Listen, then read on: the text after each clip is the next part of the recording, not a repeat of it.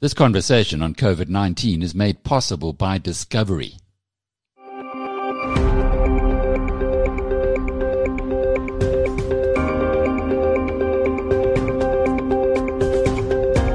Hello, I'm Alec Hogg, and welcome to episode 74 of Inside COVID-19.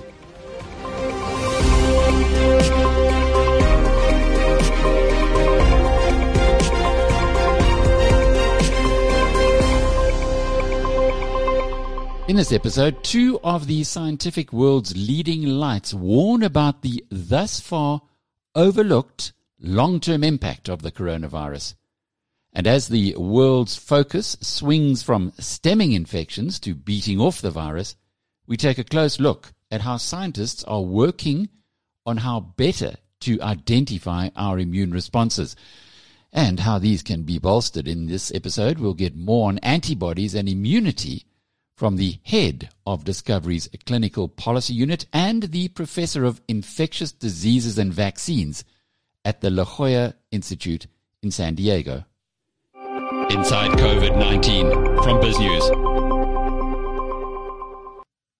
In today's COVID-19 headlines, as South Africa's coronavirus cases approach 600,000 and deaths reach 12,000, the good news about slowing infection growth continues unabated. New infections on Monday at 2,541 are the lowest since June the 10th, and that's 10 weeks ago. They're down by more than 80% from the peak of late July. Mortalities, which take longer to report, as a result they lag the infection numbers, are also now in a declining trend, with the 7-day moving average having fallen in each of the last 8 days. South Africa's active cases are poised to drop below 100,000 for the first time since early July. This is the 10th highest of any country, but down from the 4th and 5th position, which South Africa held in July and early August. On total deaths, the ratio here of 2% mortalities to confirmed cases remains well below the now declining global average of 3.5%. Inside COVID-19 from BizNews. Kick off tonight's episode with a story of credible voices warning about the long-term impact of those infected by COVID-19. Although in most people the virus causes only mild symptoms, or even none at all, evidence is growing that the effects linger. Bloomberg's Jason Gale got this insight after talking to two of the world's leading scientists, microbiologist Dr. Drs Piot and Dr. Thomas Feil, who's president of the Infectious Diseases of America. First was like typical flu-like syndrome, but no shortage of breath. Particularly it was fever and extreme fatigue, basically. Dr. Drs Piot is one of our generation's most celebrated microbiologists. In the mid-1970s, he was part of the team that isolated the Ebola virus and helped control the first outbreak in what was then Zaire. Later, he helped lead the fight against AIDS as president of the International AIDS Society and executive director of UNAIDS. For almost a decade, Pete has been director of the London School of Hygiene and Tropical Medicine. So it was big news when he needed to be hospitalized for COVID-19 almost 5 months ago. And that was ironically after having spent most of my professional life fighting viruses. It was the first time ever I got seriously ill because my situation deteriorated. I was admitted to the hospital with my oxygen saturation was like 83% on admission. And thanks to oxygen, I made it through 7 days there.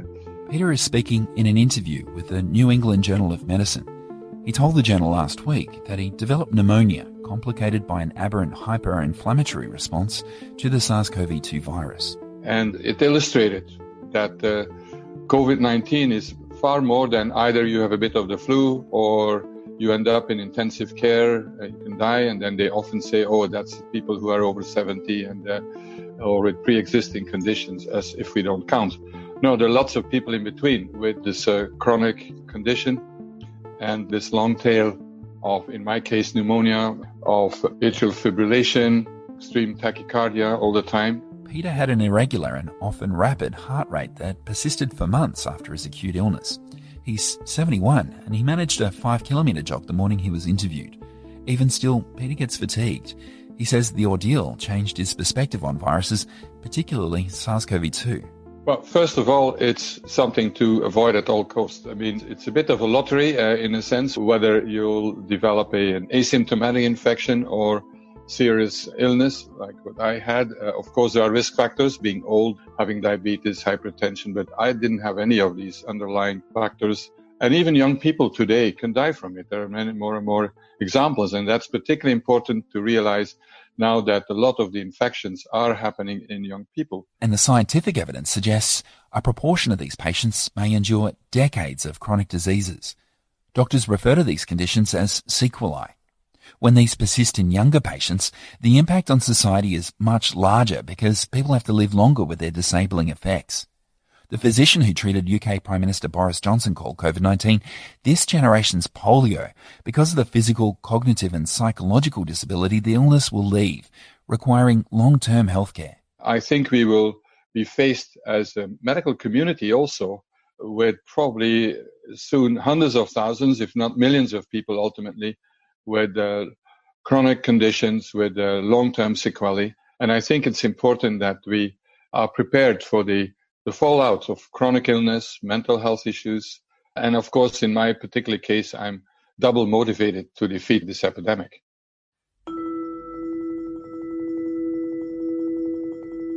The coronavirus targets cells lining the airway, sometimes triggering an overzealous immune response, like what Drs Piot experienced. That can weaken the muscles used for breathing and cause scarring in the lungs of patients who experience even a mild bout of COVID-19. The question is, how will that affect lung capacity over the long term? And what other lasting disabilities will COVID-19 survivors face? Dr. Thomas Feil is president of the Infectious Diseases Society of America. He says we can look for clues among people who were sickened by severe acute respiratory syndrome, or SARS, almost 20 years ago. We do know from studies about that infection that people who have had particularly lung scarring from SARS, that they can have persistent symptoms for years. And I'm aware of even one study that looked at 15 years later, and some of these patients still had abnormalities of their lungs. And so this is something that we're going to have to watch closely, but I think we're already seeing it. We're seeing effects on the lungs, we're seeing effects on the heart, on the neurologic system, the emotional system, psychological system. So this is going to have, I think, a significant burden on our healthcare system for years to come. Inside COVID-19 from BizNews. Dr. Noluthando Nemwatsarani is the head of clinical policy with Discovery, who's been keeping her eye on antibodies. So that's what we're talking about this week. Antibodies are not very well understood amongst the general population. Maybe you can tell us why it's so important in the whole development of these vaccines that at some point in time antibodies are created and what they are. So antibodies are released by the body. It's, an immune response. So we call them your fighting cells. When you are infected or exposed to any infection, then your body will release these antibodies. They call on the army, the rest of the army in your body to fight against the infection. There are various antibodies. Some are early on in the infection. So the one that is very important there is the IgM. So if we test for antibodies and we pick up that IgM is elevated, then it almost reflects that you have been recently infected. And then there's the other antibodies that almost appear 2 weeks later, after the infection has almost subsided in most cases. And these antibodies are there, then it's almost like memory for future infections. So when we test your person and we find that they've got IgG antibodies, then we know that they have been previously infected by that particular virus or bacteria or whichever infection we're referring to. And the importance of antibodies is that they do confer immunity going forward. So it is around whether these antibodies, we call them neutralizing antibodies. The presence of these neutralizing antibodies, we know, actually are very good in killing off the virus.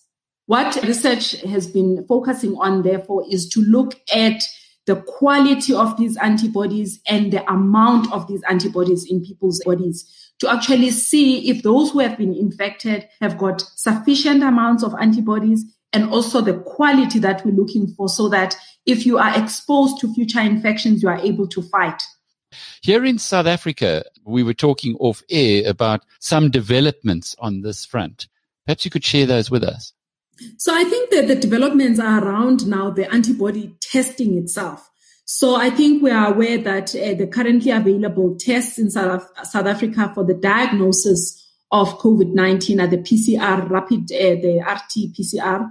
And, so these are tests, we call them molecular tests. They are, in the diagnostic area, and they look at viral particles, so the generation of the virus.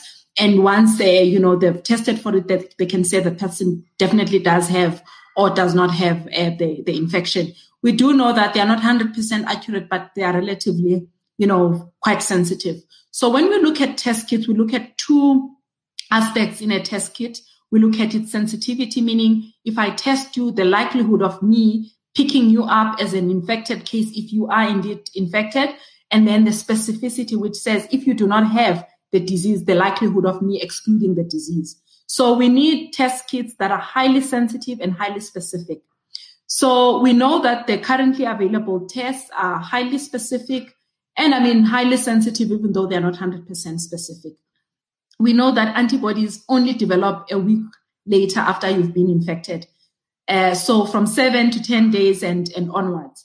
So it means you can be acutely ill and I can test you using an antibody test and I may still tell you that you are not infected because I'm looking for antibodies that don't usually present early on in the infection. So those are some of the limitations. So there have been, there's been a lot of excitement around antibody test kits, and some people refer to them as, rapid test kits, because most of them, the results, you can get them in 10 to 15 minutes. So people are really looking for quick turnaround times, and also, they are cheaper from a cost point of view, and also it is not as uncomfortable. It's just a finger prick. Now, in South Africa on Friday, our regulatory authority released some approval for some of these tests to be used in our local labs, not to be used at home at present, but it does appear that this has been retracted, the approval. Why did the regulatory authorities, withdraw that permission? What's the story behind that? So it's very unclear, but from what we understand, because we do need the national guidance, firstly, before you can introduce test kits into the environment, because otherwise then there's inappropriate use, and then it actually does not serve the purpose that, they are intended for. So from what we understand is that they say they had actually approved them in error. But there's also the issue around the fact that, and I think it's just the timing. I think they will eventually approve these test kits, but we do need to have the guidance in place for them to actually then be properly used. And from Discovery's perspective, once the approval is given, will you be encouraging greater use of the test kits? Firstly, our approach is that with these test kits, we will consider them for funding if they are SAHPRA approved. So they must get regulatory authorization. Secondly, they must be validated in our local setting. We must know that they are doing what they are meant to be doing. And secondly, they must fit in within our national guideline. Right now, because they don't have a major role in diagnosing the infection, so we are thinking that most funding should be, limited to day until we can actually find, clinical utility in the management of COVID. And by clinical utility, I mean that if the result is really going to impact a clinical management of that patient, then we would then consider, funding it, within that COVID benefit. But for now, there are quite significant limitations in terms of the positioning. But like I said, in terms of just understanding your previous exposure to COVID, that would be the positioning. And we just need to understand how it's going to play out in our environment. So those people who've gone for antibody testing and have come back with strong antibodies telling them they've had COVID, they don't necessarily have to relax now and stop wearing masks. Oh, definitely not. Definitely not. And also, I think it's very important to just understand. So I spoke about sensitivity and specificity earlier on. It's important for us to understand that some of these, they may be highly sensitive and highly specific, but because of the timing of the infection, if you're wanting to use them for diagnosis, they will give you a false negative result, meaning that you have the infection, but they tell you don't have the infection. But there's another, aspect of it where they will also, they may also say you've got the infection when you actually do not have the infection. The reason for that is because you're looking at antibodies to coronaviruses, and some of them may not be specific to SARS-CoV-2. So remember, there are other coronaviruses that cause, that are responsible for the common cold. So we call that cross-reactivity, where you might actually be labeled as COVID positive when you actually does have antibodies for, from other coronavirus infections that you might have had. So they are not perfect, but I think the ones that are being evaluated for registration in our country are highly specific and highly sensitive. But like I'm saying, they still have limitations in determining whether the person is acutely ill or not. And the other important thing is that some of these test kits also will not tell you if you've got, they'll tell you you've got antibodies, but they don't tell you about the quality of the antibodies. So you might not have neutralizing antibodies, meaning that if you are, exposed, you can still be infected. So those are some of the things I think people should be aware of when they think about antibody testing. Yes, it's always tempting when it's a quick thing, 15 minutes and I have got my result. But what do you do with that result is what some of us are more concerned about rather than just having a test result. It sounds almost as though you shouldn't even be taking the antibody testing because there's so many downsides to that. I think for me, a person should only do this, with the guidance of a healthcare professional, and there must be a clear reason and understanding of what the test results are going to mean. Because if you've got a result that could be wrong, that could be right, you just need to know how to interpret that and what are you going to use that information for. And I think people need to just be educated. And I think these are some of the reasons why we come on these platforms to actually share some of this information so that people are informed. So when you've got an antibody test result and that it says it's positive, can you safely say, it's really accurate? And also if it says you are negative, can you rule out infection? And definitely not. Inside COVID-19 from BizNews. As we've just heard from Dr. Nematsorani, the focus is shifting from stemming coronavirus infections to a better understanding of how our bodies can fight it. Scientists are thus paying increasing attention to immunity, antibodies, and T cells. In this report, also compiled by Bloomberg's senior editor Jason Gale, we'll hear from one of the world's leading minds in the field, Professor Alessandro Setti of the Jolla Institute of Immunology in San Diego, California. In the race to study immunity to the virus, scientists first focused on antibodies, proteins that stick to and disable foreign invaders. That's because creating antibodies is the basis for most successful vaccines. So scientists are interested in learning who develops coronavirus antibodies, how long they stick around, and how effective they are at keeping people from getting infected again. But recent studies show there may be another weapon inside the human body that can rouse fresh antibody soldiers long after the first have left the battlefield. Bloomberg senior editor Jason Gale explains that T cells may be part of the key to blunting the coronavirus contagion. Let's start with the antibody tests. And that is the possibility of an antibody test. And showing that COVID antibodies fade quickly. But it's still not known if an antibody response will give future immunity. We're having the antibodies. What does that mean? It means these are people... We've heard a lot about antibodies during the pandemic. Having specific antibodies against SARS-CoV-2 may prevent us from catching the virus again. Some governments have suggested that they could serve as the basis for an immunity passport or risk-free certificate that would enable people to travel or to return to work assuming they're protected against reinfection.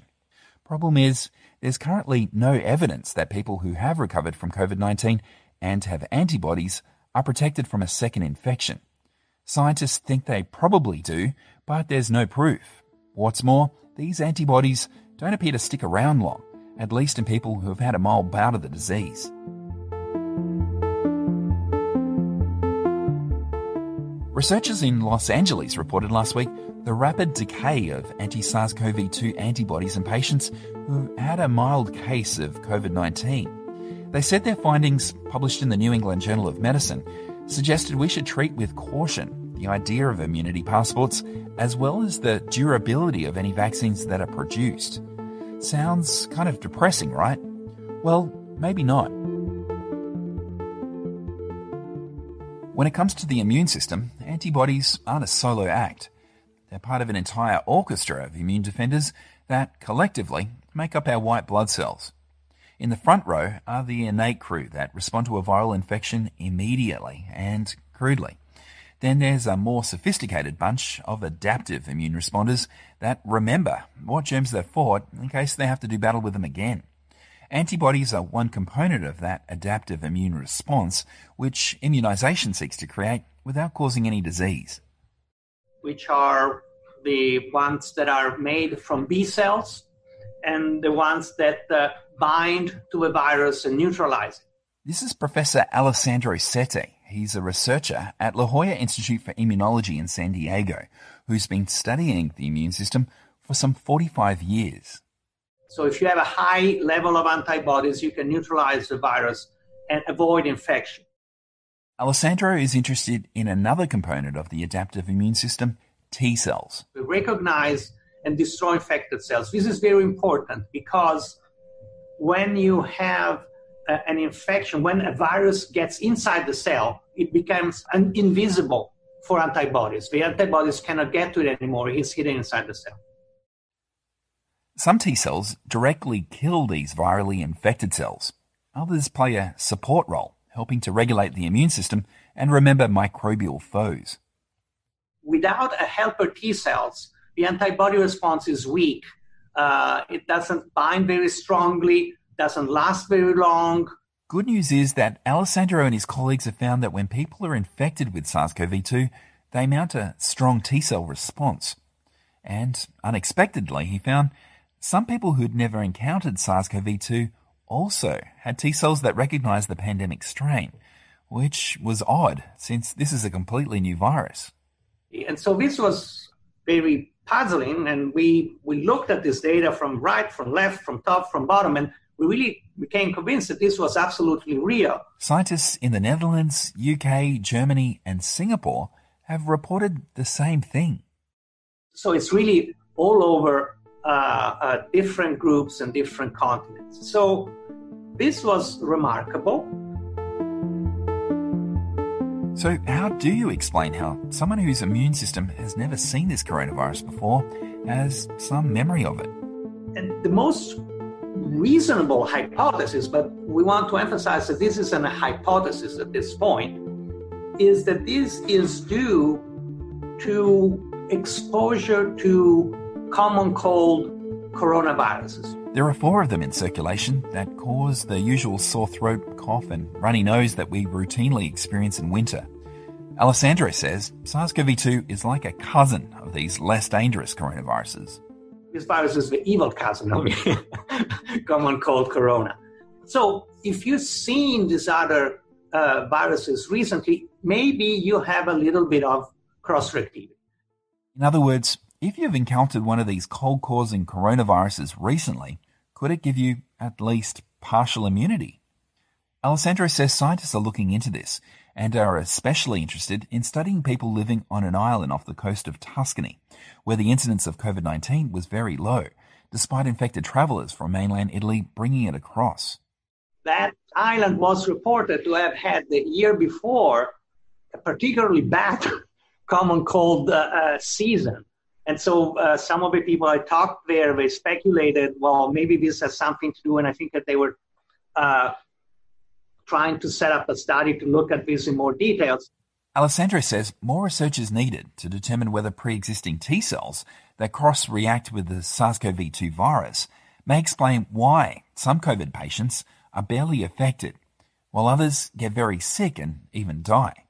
Figuring out the role of T cells in protecting against COVID is pretty important, since these white blood cells will be critical for achieving durable immune protection from any vaccines that are developed. The immune system is all about memory, and so is vaccination. You create a memory. So if maybe you have a pre-existing little bit of memory response, your immune system has a head start compared to someone that doesn't. We still don't know yet whether it's possible to develop vaccines that will stimulate potent antibodies against SARS-CoV-2 and prevent someone from getting COVID-19. According to Alessandro, the hope is that immunization will at least generate an immune response that lessens the severity of disease and the time it takes to recover from the infection. And this should go some way to blunt the pandemic.